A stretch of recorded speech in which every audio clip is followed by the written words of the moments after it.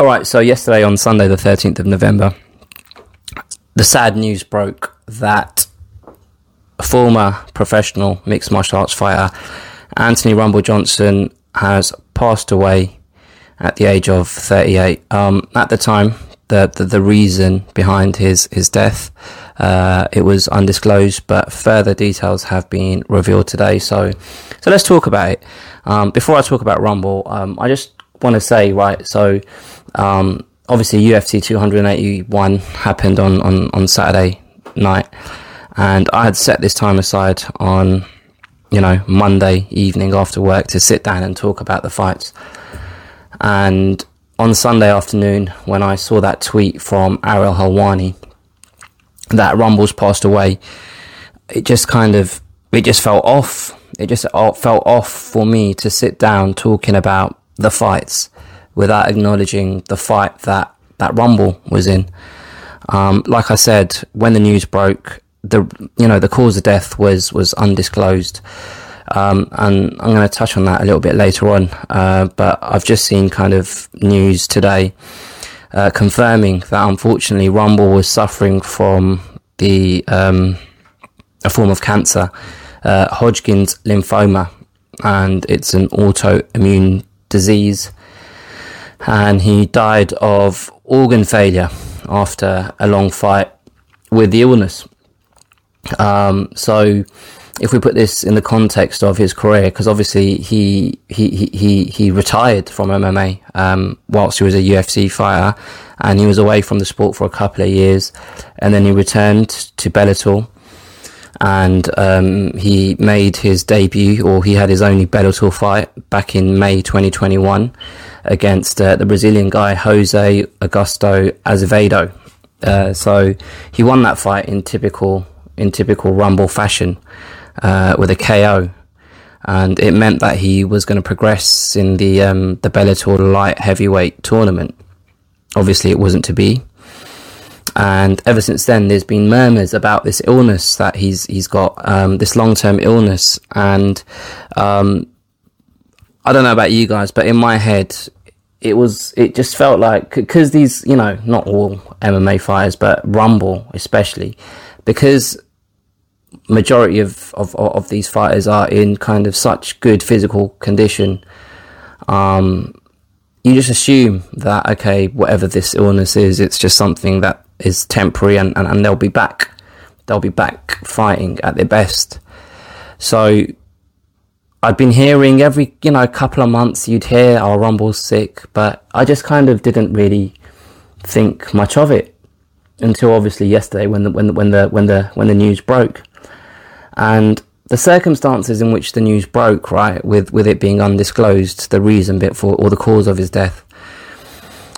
One thing that I kind of hate about social media, or just people in general, is I saw on the timeline speculation around the cause of his death, and I saw people kind of trying to discuss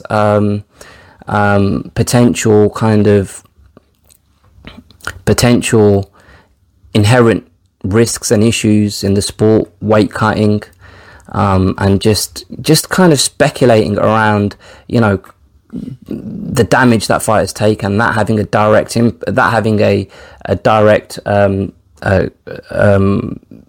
effect on Rumble, and that's why he passed away. And I just kind of looked at that and I thought, fucking hell, man, there's a reason why there's a saying, there's a time and a place, because it's just become public knowledge. And I feel like the geezer that's passed away and his family and loved ones deserve the respect to not sit there and just kind of make up theories in your mind and put that out in public about a guy that gave so much to the sport. That's just what people are like nowadays. Like just acknowledge the fact that a fighter's passed away, and it's sad for the people around him. Let's not sit there and start talking about why you think he may have passed away. All right, but that's nothing to do with Rumble himself, because to me, Rumble is probably he's probably the first fighter that I kind of saw his journey in kind of the big leagues from start to finish. You know, the first one that I've seen their journey from start to finish pass away. You know, the sport itself is relatively young. And like Rumble Johnson, I remember when he first came on the scene, like there's so many things that are unique to Rumble in terms of his journey as a fighter, starting as a welterweight, cutting all of that weight. And then I'd say he had so many kind of peaks and troughs in his career, and he had low points, like when he was meant to fight Arlovsky. When was it Arlovsky? Nah, he was meant to fight someone. It wasn't Arlovsky. It was Vitor Belfort. So he moved from welterweight to middleweight, and he missed weight like by a long way for that. Like that was a low for Rumble Johnson. And then after that, he was cut by the UFC, because this is a guy that had been fighting at welterweight, struggling to fight to make that weight. You know, understandably where he kind of ended up. And then he had to go away from the UFC. And at that point in the context of the sport, when the UFC cut him, there weren't a lot of options around, because if I'm not mistaken, Strikeforce had been taken over. Did UFC buy Strikeforce? Bear with me, let me just double check this, because I don't want to lie to you guys. No, they hadn't. So at that point, Strikeforce was an option, but he went away, and he fought for Titan FC, and then after Titan FC, World Series of Fighting, which obviously now is PFL. He fought, you know, Arlovsky at heavyweight, and you know, he won that fight at World Series of Fighting. But during that period, it just felt to me like, all right, this guy is just going to turn into a journeyman. And the way he came back as a light heavyweight in the UFC, and the run of wins that he put together to eventually get a shot at the title against Daniel Cormier, which at that point was vacant, because obviously John Jones was doing John Jones shit. And on that run, he beat, the way he beat Gustafsson, because obviously Gustafsson was just coming off of his title challenge, and there was a lot of kind of, rightly so, a lot of hype behind his name. And that fight was in Sweden, in a big old venue, from what I can remember. And when Johnson went in there and knocked Gustafsson out in the first round in a matter of seconds, minutes, couple of minutes, the silence in that room, because of the way, how brutally he did it. Like, this guy was Francis Ngannou before there was a Francis Ngannou, you know? Like, the way people were talking about Pereira prior to the fight on Saturday night, that's how people were talking about Rumble Johnson.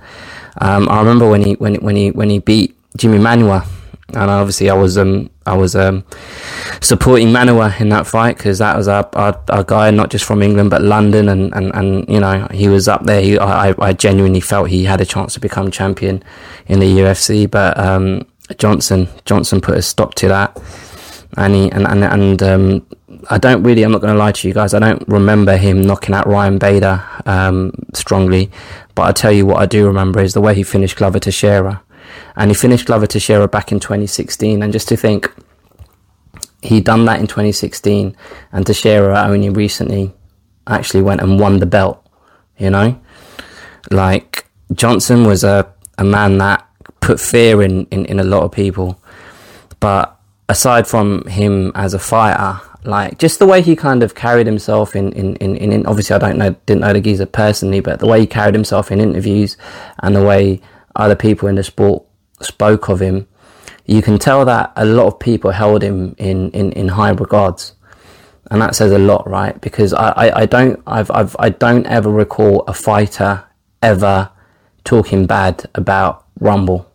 Everyone always seemed to have nice things to say about Rumble, and Rumble was one of those guys that actually, whilst he was at the peak of his career in the UFC, in the title picture for the light heavyweight title, he would call out the John Jones of this world and Daniel Cormier, etc. But he would always do it like respect. Like, he had the perfect balance of being able to tell a man he's going to beat the shit out of him, but also compliment the man in the same sentence, because he did that on a regular basis with Cormier and John Jones. And there's been a lot of tribute messages coming in from those guys, John Jones, Cormier, etc. John Jones put out a really nice post on his Instagram about Rumble, but yeah, it was a shock, man. It's a shock. People die, innit? People die, but you just don't expect it, especially at this right now. The guy was 38 years old, which is nothing.